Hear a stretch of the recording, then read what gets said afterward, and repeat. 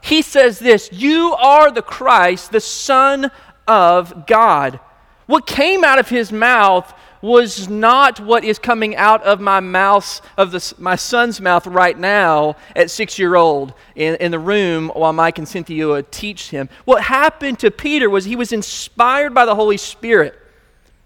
He was inspired by the Holy Spirit. Jesus responds with emphatic praise of rejoicing. He goes on to say, "Peter, on this rock I will build my church. The gates of hell will not prevail against it." He says, "I will give you the keys to the kingdom of heaven." Then Jesus tells his disciples, "I must go to Jerusalem and suffer many things from the elders and the chief priests and the scribes and be killed, and the third day be raised." So then we see Peter speak up again right after pronouncing Jesus as the Son of God, the Christ. He says, Peter took him aside and began to rebuke him, saying, "Far be it from you, Lord, this shall never happen to you." We can't put it past Peter that he was looking to Jesus to be that earthly hero and ruler. He is only looking at Jesus to be their temporal leader who would rule and conquer their oppressions, the Romans. Peter is immature in his knowledge of Christ, but growing aggressively to understand him more and who he truly is to be in Peter's life. Jesus says, "Get behind me." And he literally calls him, he says, "Get behind me, Satan. You are a hindrance to me, for you are not setting your mind on the things of God, but on the things of man." Jesus will not allow Satan to thwart his Father's plan.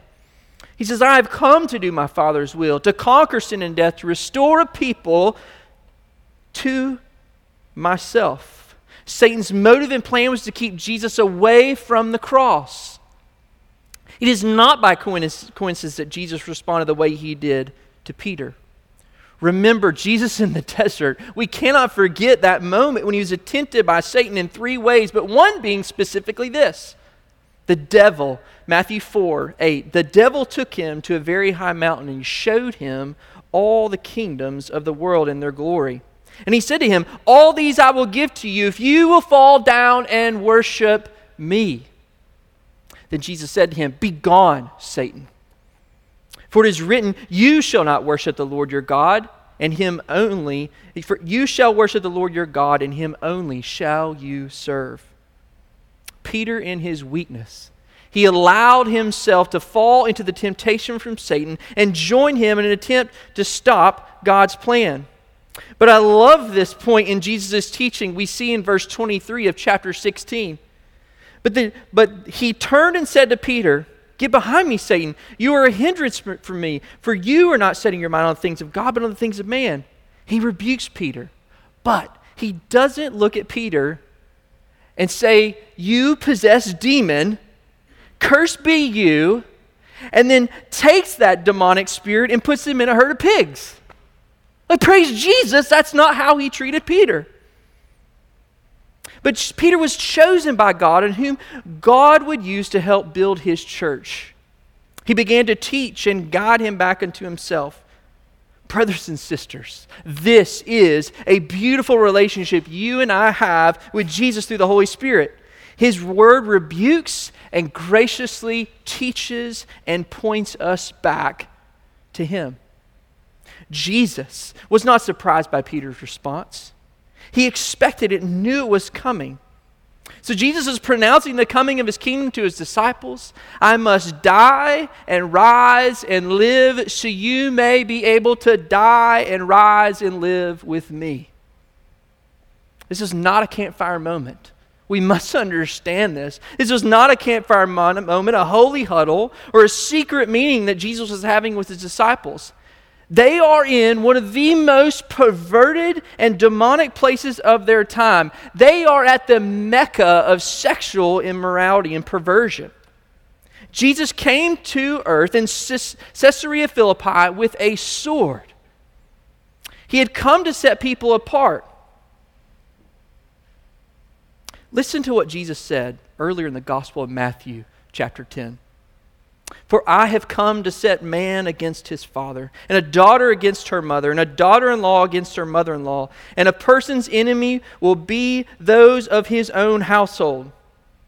And whoever loves father or mother more than me is not worthy of me. And whoever loves son or daughter more than me is not worthy of me. And whoever does not take his cross and follow me is not worthy of me. And whoever finds his life will lose it. Whoever loses his life for my sake will find it. A Judeo-Christian teacher, Ray Vander Laan, believed Jesus wanted others to hear his pronouncement to the disciples and to others who would come after him. He said, Jesus turned and looked at the crowds and shouted today's sermon text at the idol worshippers of Pan, the fertility god. We receive confirmation from what Vander Laan is saying, because in Mark and Luke's gospel, these two parallel texts, Mark's gospel says, and he said to all. And then in Luke's gospel, he says, and calling the crowds to him with his disciples. This was not a message that only the disciples were to hear. Some would say, historians would say, that over 100,000 people would make a trek to Mount Hermon in Caesarea Philippi to make offerings to Pan, the fertility god. This was not Alvaton. This is not Plano. This is a place that people knew about. And Jesus went directly in to what these worshipers of Pan would say, to the gates of hell.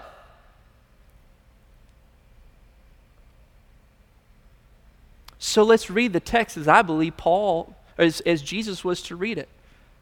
Imagine, I want you to close your eyes and imagine Jesus not just talking to his disciples, but he is shouting. Now, I'm not going to shout, because if I shout, it's going to get really loud. And my wife's going to hear me. My wife's homesick. Well, she's not sick. My kid's sick. But he says, then Jesus told his disciples, if any of you would come after me, let him deny himself and take up his cross and follow me. For whoever would save his life will lose it, but whoever loses his life for my sake will find it. For what will it profit a man if he gains the whole world and forfeits his soul? Or what shall a man give in return for his soul? For the Son of Man is going to come with angels in the glory of his Father, and then he will repay each person according to what he has done. Truly, I say to you, there are some standing here who will not taste death until they see the Son of Man coming in his kingdom. Jesus has just pronounced the call of discipleship. So what is he saying to his disciples and these idol worshipers of Pan God and to us this morning? We're going to spend time walking through these 5 verses to better understand the call of discipleship upon you and I's life, but also where we find the confidence in knowing that we can not be able to live this life on our own, but be able to live this life with God's help through Christ our Lord, and we can wait in great expectation of our reward. So Jesus says this. He begins by saying, who would come after me? Which one of you would come after me? If you are going to come after me, there are 3 things I'm telling you. You must deny yourself. You must take up your cross and follow me. It wasn't hard for me to come up with 3 points for this sermon this morning, because they're right there, right? I had to come up with a catchy phrase. All I had to say was what the text says. Thank you, Jesus, because I'm not a very creative person.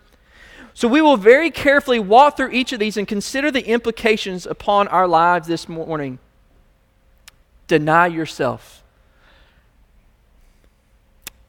I don't know about you, but if a pastor is looking for a way to reduce his attendance in numbers, this might be the best text to go with. Just think about it. Thank you for being with us here today as a visitor. We just want you to know how much God wants you to deny yourself. That's right. This world was not made so you can indulge, be entertained, and have a pastor talk sweet nothings into your ear about how good of a person you are. Also, we want you to pick up your cross. Basically, be willing to leave here and die today for Jesus' sake and follow him. Closing song, dismissal, not many people coming back. So that's what we're going to do today. We are going to look at this text and try to discern what is Jesus calling us to do. But why say all that? People claiming to be a Christian have attempted to create, I believe, a new Christianity in America. It is a gospel that conflicts the Bible and the true gospel. The new Christianity is soaked with the belief of entitlement and making ourselves feel better. It has nothing to do with the cost Jesus is talking about in our passage this morning. Deny yourself, pick up your cross, follow me. But it's all about what you can gain now. This new American Christianity, which I don't believe is very new, it caters to all about making yourself happy and to not offend anyone by anything the Bible might say. It is about making yourself feel good because American culture says we are worthy of what we want and deserve it, so let us preach that song and increase our attendance. We cannot let this demonic thinking leak into our hearts, believing the Christian life is about us or the path our church family must take.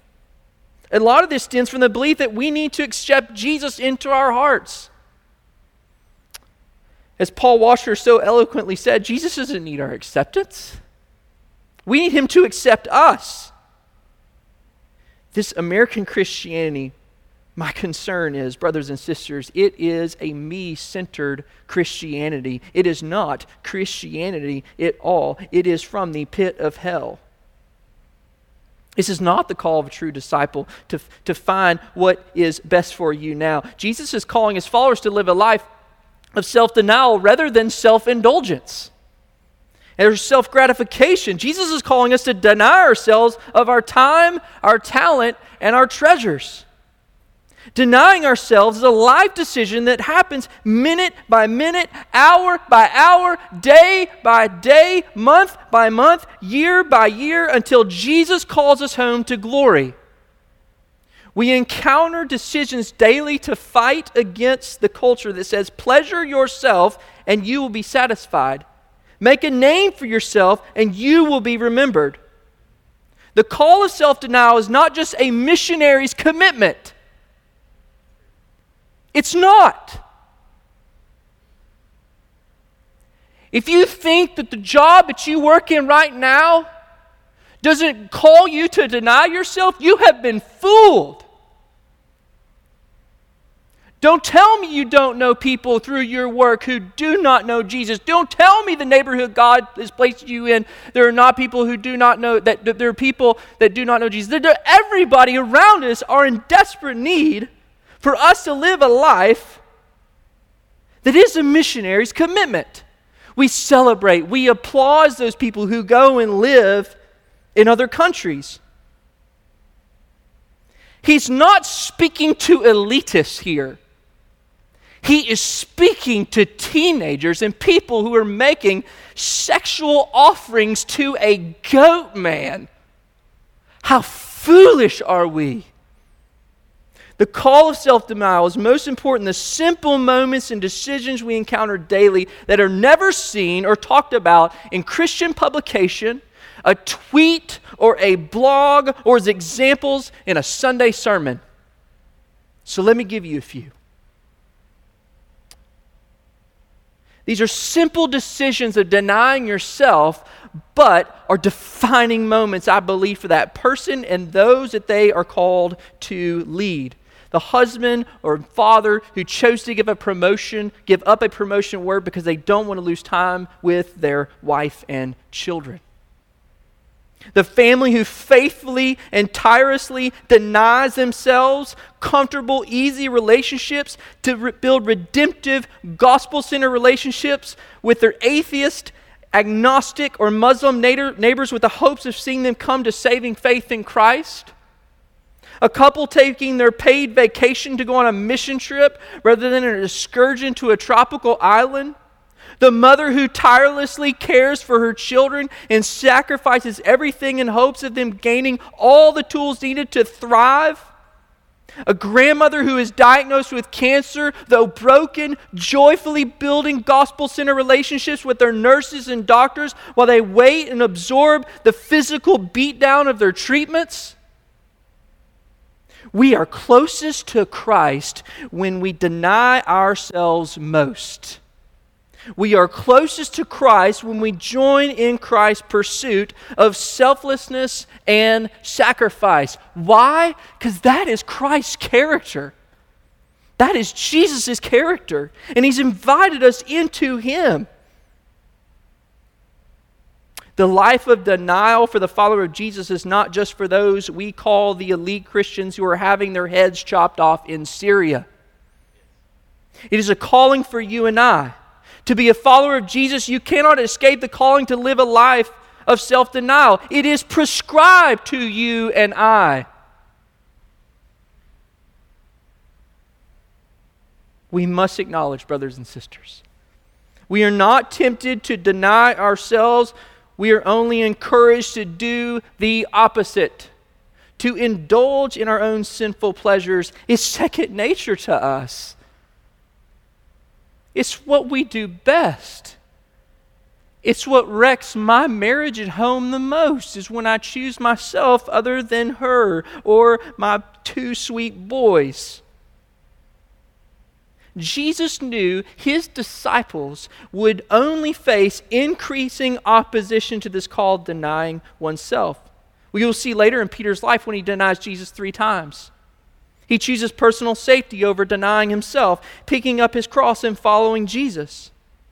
Jesus knew we would find and be offered immediate pleasure each day, day in and day out. If it's an easy choice, let me just give you a word of wisdom here. If it's an easy choice, it's probably not the right choice. If it's the easy way out, it's probably not the path God has designed and called you to take. How much more did Jesus know the difficulties that would come for His disciples as sin, Satan, and death leaked more and more lies into the hearts of people and culture to promote self-indulgence, self-gratification, self-centeredness? How are we doing, church, and denying ourselves in the simple decisions in our life? How are we doing in our time? Spending time with our spouses and children to treasure them and show them how important they are to us rather than cheating on them with social media, web searching, television, or long hours at the office? I'll go admit, guys, that one's for me. That one's for me. How are we doing with our talent? Taking the gifts we have been given and using them to serve and care for others in a way that restores a person's dignity, value, and opportunity to hear the gospel rather than using your talents for your own self-indulgence and financial gain? How are we doing, church? How are we doing with our treasures? Spending our money to expand God's kingdom to get the gospel to the nations and caring for the needs of others rather than increasing our portfolio and our material wealth? How are we doing, church? These people that we love to celebrate in the Christian culture who are doing these incredible things for the kingdom. Listen, they didn't just go from baby infant to all of a sudden spending their life in a foreign country.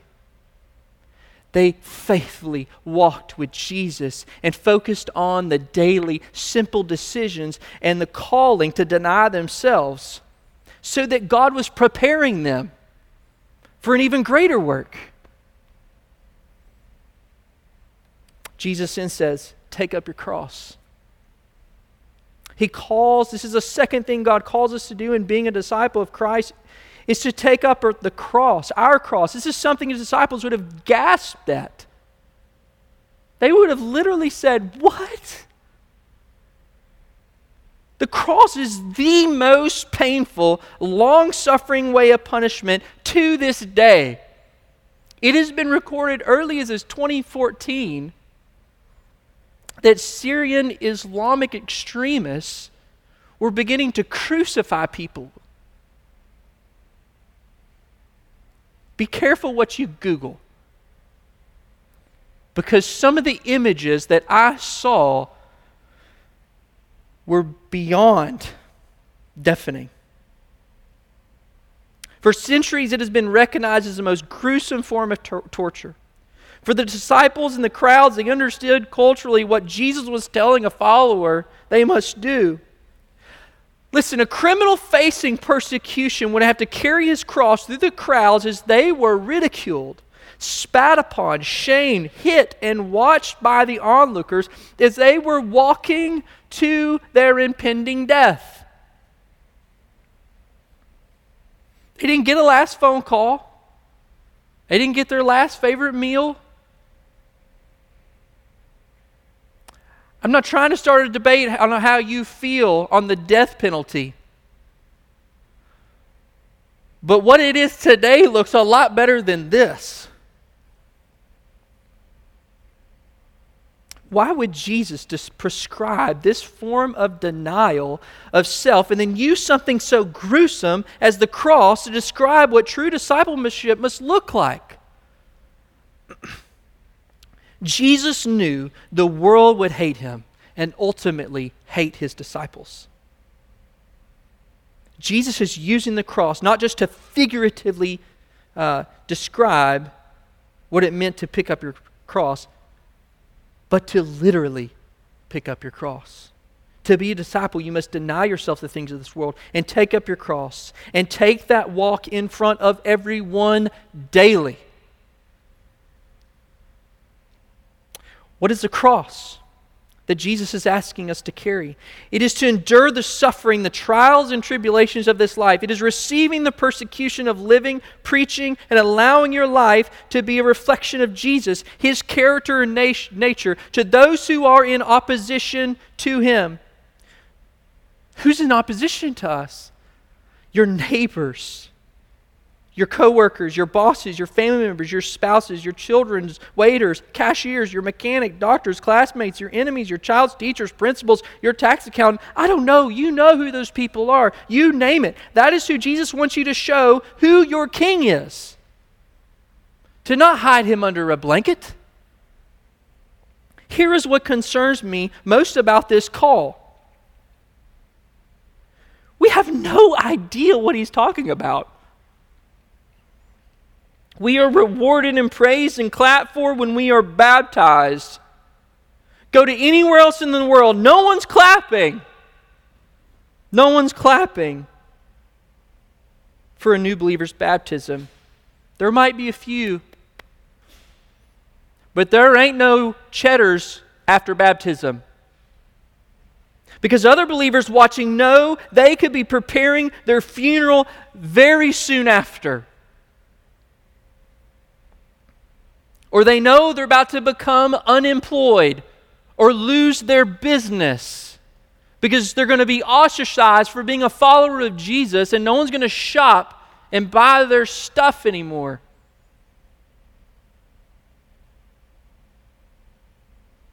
When a person becomes a follower of Jesus, we tell them not to live such crazy and wild lives anymore. We focus more on preservation and safety rather than teaching our children how to lose their life for the surpassing worth of knowing Christ. We get hung up on living close to our comforts and security rather than denying ourselves of these worldly pleasures of comfort and security.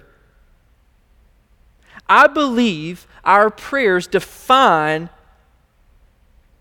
our beliefs about our cost of discipleship. How do we pray? We do this all the time. We pray, Lord Jesus, protect us. Watch over us. We say things like, Lord, put a hedge of protection over this van as we're traveling down the interstate. Is this prayer wrong? I don't think so. I don't want anything to ever happen to Bethany and the boys, but if they're going to be true followers of Christ, I should pray they are not deceived by American Christianity and just play it safe. I should pray, Lord, prepare them for the cost. Prepare them for the denial each day when they rise. Lord, prepare my son as he goes to school each day and he's going to talk to that little kindergartner who says, God is dead. And then he needs to have the strength from you, Lord, to pronounce, Jesus is alive. He is not dead. God is not dead. My kid's 6, he's already dealing with this stuff. Our prayer life should change. It should not be, Lord, protect us. Lord, it should be prepare us. Prepare us. Maybe we should be praying, Lord, help me not be comfortable. Don't let me get comfortable. Lord, give me the courage to take risks for you. Lord, let me pronounce my joy in my suffering rather than crying for my suffering to be removed so I may be safe. Lord, when I am suffering for you is when I am safest, I believe. Because when we are suffering, I know I am closest to his sacrifice for me. Here's what Jesus knew. He would be crushed and killed by men, and his followers wouldn't be very far behind him with the same impending death. My concern, church, is that we are thankful for Jesus' death, but we want to get as far away from that life of picking up our cross. Luke 6:22. If you're struggling with this morning, you are blessed when people hate you, when they exclude you, insult you, and slander your name as evil because of the Son of Man. Mark 13:13, talking about signs at the end of the age. And you will be hated by all for my name's sake, but the one who endures to the end will be saved. If the world hates you, you know it's hated me first. It hated you. If you were of the world would love you as its own. But because you are not of the world, but I chose you out of the world, therefore the world hates you.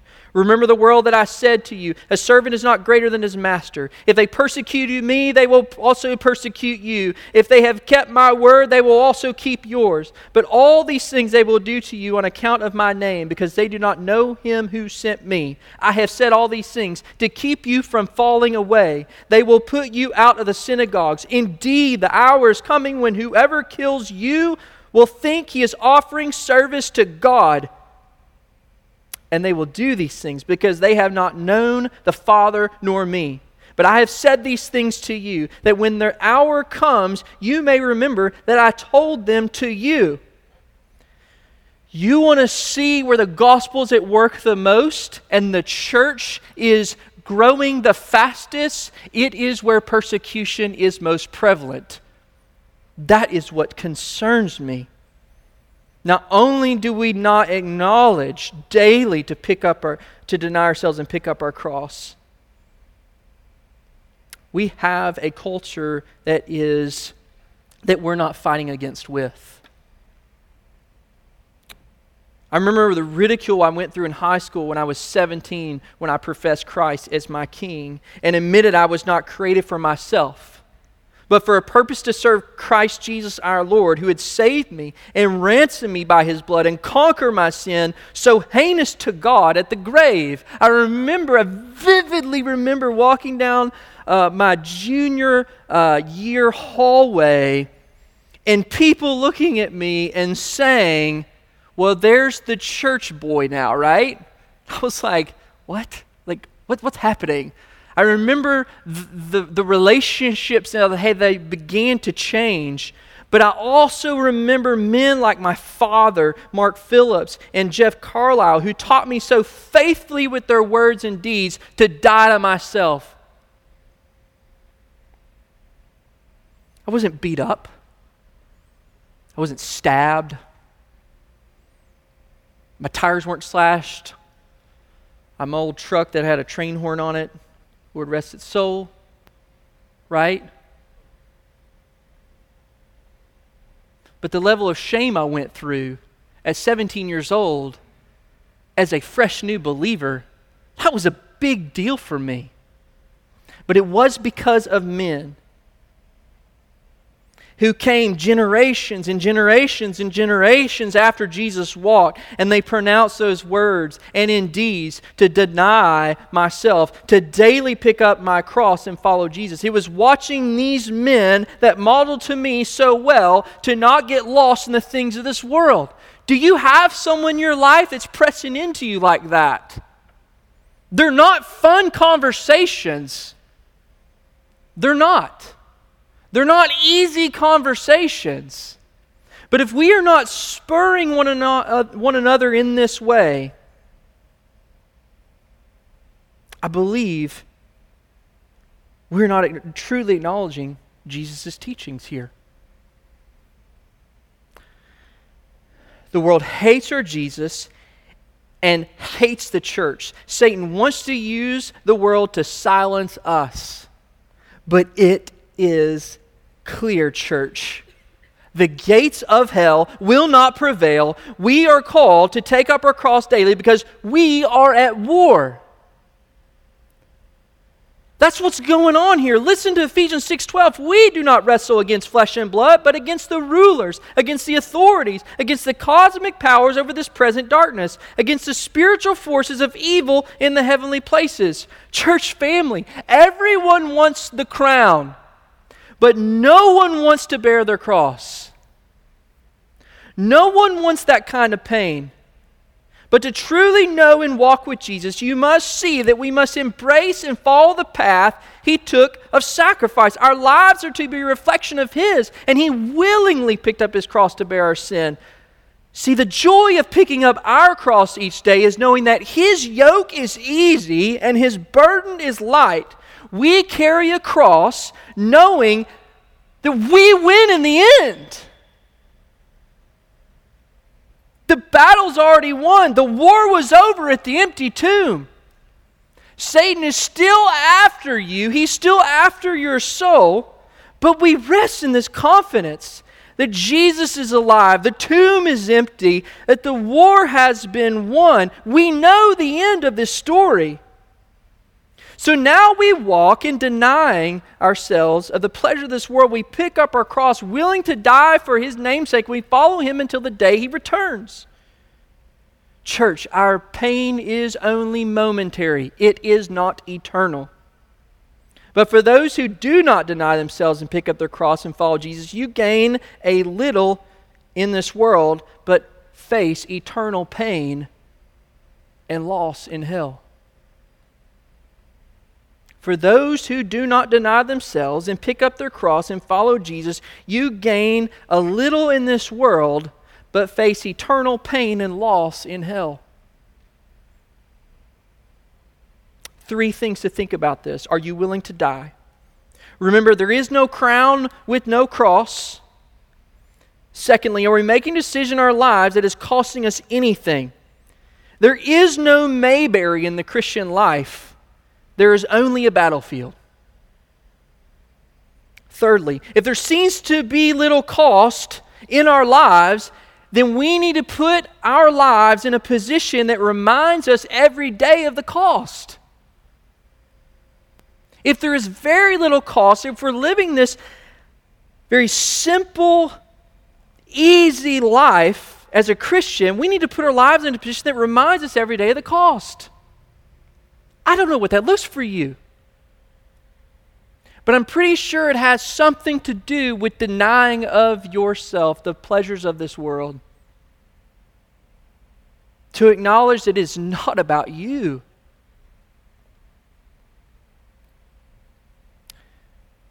He then says, follow me. I believe this is the toughest part of all.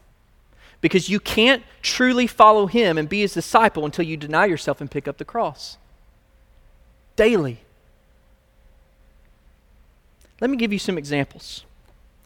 When you face that situation with your boss or spouse who has done you wrong, do you follow Jesus or do you commit murder in your heart by staying angry at them? When you see that person who is attractive physically or emotionally, do you bounce your eyes or thoughts and follow Jesus or do you commit adultery in your heart by lusting after them? When you and your spouse have come to crossroads in your marriage and see there is no other way but divorce, do you follow Jesus and repent, or do you give in to what the world says is culturally acceptable and divorce them? When a person does you wrong and says that nasty thing about you, do you follow Jesus or retaliate by venting about them on Facebook? When you face an enemy from your past, do you follow Jesus or do you allow yourself to be controlled by anger and not show them the forgiveness you have been lavished upon by Christ Jesus our Lord? When you're faced with the need of someone else, do you follow Jesus and let that only be known to you and the Lord, or do you use that as a tool to justify yourself before men? AKA, post your good deed on social media. I can go on and on and on because God's Word goes on and on and on. But to my best recollection, that's only through chapter 5 of Matthew and one part of chapter 6. We are encountered with decisions every day to follow Jesus. But our love for following Jesus is ultimately determined by our willingness to deny ourselves the things of this world and pick up our cross and face the culture who hates our Christianity. Then Jesus goes into this great paradox. He says, "For whoever would save his life will lose it, but whoever loses his life for my sake will find it. For what will it profit a man if he gains the whole world and forfeits his soul? Or what shall a man give in return for his soul?" Listen to the words of Paul as we look at verse 25. Paul says this to the church of Philippi in prison. He's in prison. He says, "Indeed," Philippians 3:8, "I count everything at loss because of the surpassing worth of knowing Christ, Jesus my Lord. For his sake, I have suffered the loss of all things and count them as rubbish in order that I may gain Christ." We don't have time to go into the life of Paul. But before he said that, he had previously spouted all of his worldly and religious accolades. It wasn't until his eyes were opened to the truth that his acceptance before God was not determined by anything he had done, rather than by what Christ did through his death, burial, and resurrection to pay the ransom for Paul's soul. Simply put, man can go for it now and lose it forever. He can forsake it all now and gain it all at the end. Matthew 13:22, "As for what was sown among thorns, this is the one who hears the word. But the cares of the world and the deceitfulness of riches choke the word, and it proves unfruitful. Have you heard this message of salvation? Have you believed it to be true in your mind, but not in your heart? Until it is believed in your heart that Jesus was raised from the dead and confessed with your mouth that Jesus is Lord, then you will not have truly encountered a heart change. Have you let the thorns of this world choke the word out from your soul to where it actually never took root, and you're pursuing this world trying to gain everything to satisfy the emptiness that only Jesus can satisfy? Losing your life in Christ will allow you to find your life in Him. Praise Jesus. Jesus is telling them, I'm going to die and be raised to walk again and go to prepare a place for you. But to walk and know me, you must accept the path of death to this world, so you may gain your life in me. When you pronounce your death to this world, you gain your life for eternity with me.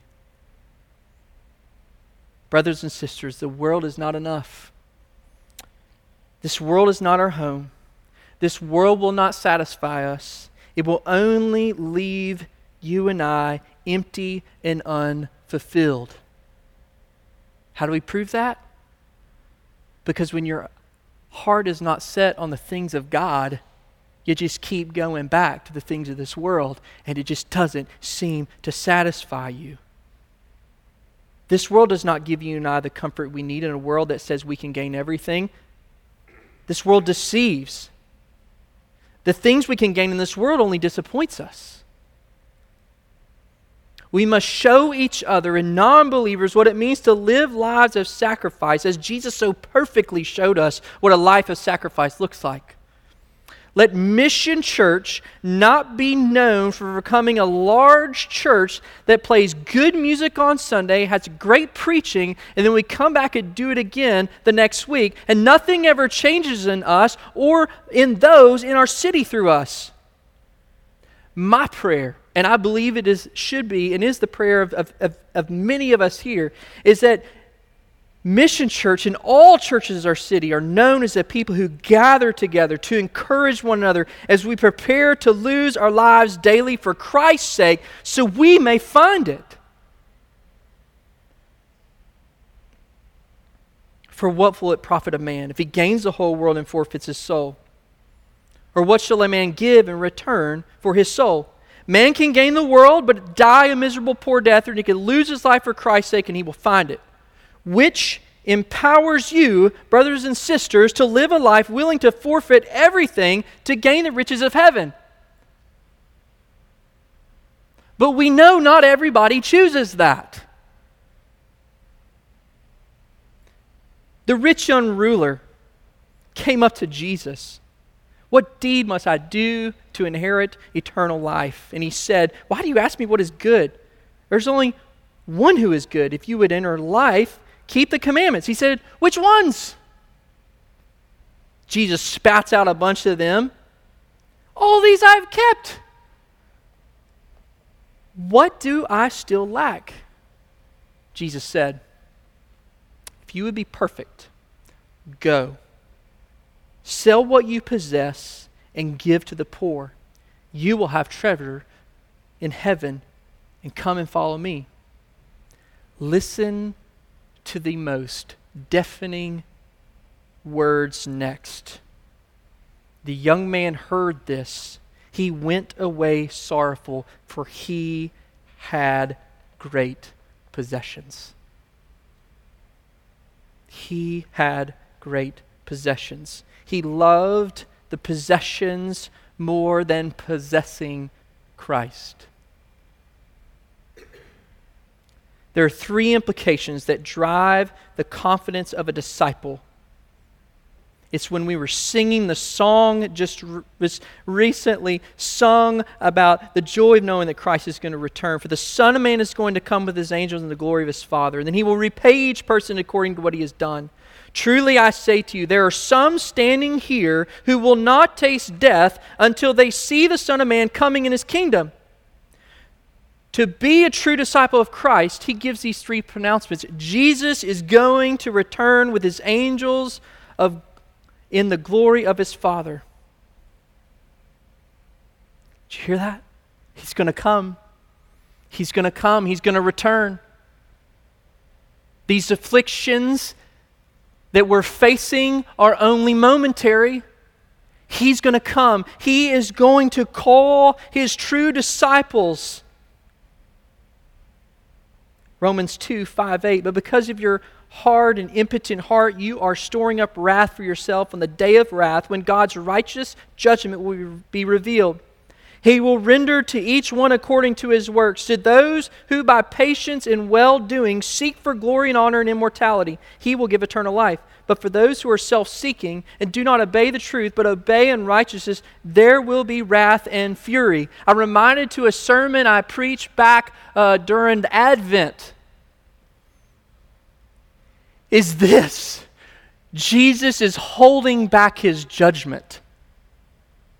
He is holding back his judgment. He is calling believers to go to the nations, to not measure your standard by what you can do for the kingdom, but measure your standard by what Christ has done for you through his perfect sacrifice, which empowers us to deny ourselves, pick up our cross, and follow him, and live with the hope of knowing that Christ is going to return.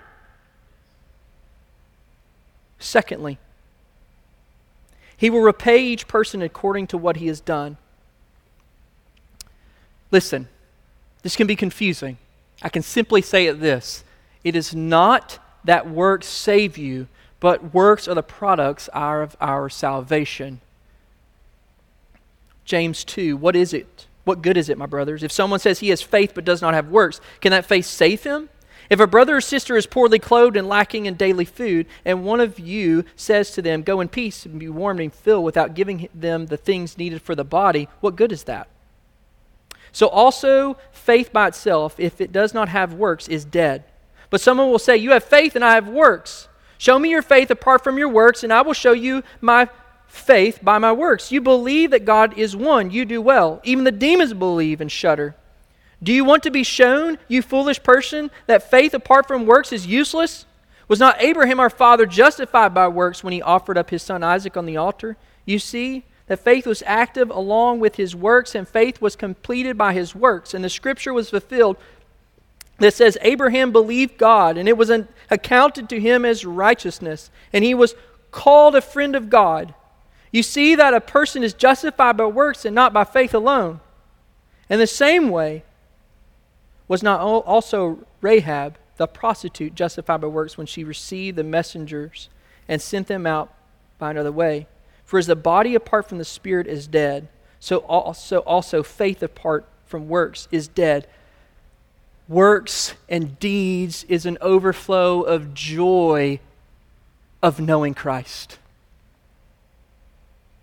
So when Christ returns, he's not going to pull out a scroll and see if the pendulum that he recorded on an Excel spreadsheet is going to be outweighed. Your bad deeds are going to be outweighed by your good deeds. He is saying that your faith is equated by the works that you truly are doing your works out of joy, not out of duty. Lastly, some standing here will not taste death until they see the Son of Man coming in his kingdom. I'm not going to go into that. Justin has offered to preach that text next Sunday. But I believe that the study of God's Word, that it leads Jesus immediately into the transfiguration. Listen to the hope of what happens 100 years later in Caesarea Philippi. It was 90% Christian 100 years later. 90% Christian. Some of you in our lives are struggling with this. Listen to what Dietrich Bonhoeffer says about the cost of discipleship. When Christ calls a man, he bids him to come and die. To die to yourself, to die to the pleasures of this world, and to live for Christ. So are you living for Christ? Have you died to yourself? Have you denied yourself of the things of this world? It is not a one-time thing. It is a daily thing that you and I must encourage and hold each other accountable, to comfort one another when we fall on our face in misery and failure. But we help one another and point each other to the cross and say that the battle is not over, but Christ is going to return. Let's pray. Lord Jesus, we thank you. We thank you for the preaching of your word. We thank you, Lord, of how this word has challenged me this morning and how it has drawn me to a point of, Lord, deep levels of brokenness, but also deep levels of hope. Lord, knowing that we are conflicted by the things of this world and we are tempted to follow the things of this world, but Lord, we are comforted in knowing, Lord Jesus, that you complete all good work in the end. And Lord, that you've invited my small, minute story that you'll never read about in books. You'll never see things tweeted about. But Lord, you are making my story carry great value because you have chosen to weave it into your grand story, that you've invited me into the story of denying myself, of picking up my cross and following you. Lord Jesus, I pray that this word spurs us on to not frantically figure out what we need to fix, Lord, but to steady the course, to go forward with your mission, to not be concerned what other people might think or say about us, but we pursue you because ultimately it is all about you. That when we deny ourselves, we become and find greater joy in you. that it only prepares us for your return, that it only equips us better to go to our neighbors, to our brothers, our sisters, to our coworkers, to our city, to the nations, and proclaim you that Christ is Lord. He is risen. And He is holding back His judgment so you may hear this truth. And so you may repent and be saved. Lord, may we not become a comfortable church family. May we not define who we are by a place that we go, but may we be defined by who you are and where you have called us to go. So, Lord, I pray as we suffer together, when we face hardship, when we face death, that we may not be surprised by it, but be thankful for it. Because it is all a part of your plan of making all things new. So hear the cries of your people, Lord. Hear the cry of my heart. Lord, that we need you. Every hour we need you. We desperately need you, Father. So come. Call us. Strengthen us so that we may better deny ourselves, pick up our cross, and follow you. In Christ's name we pray. Amen.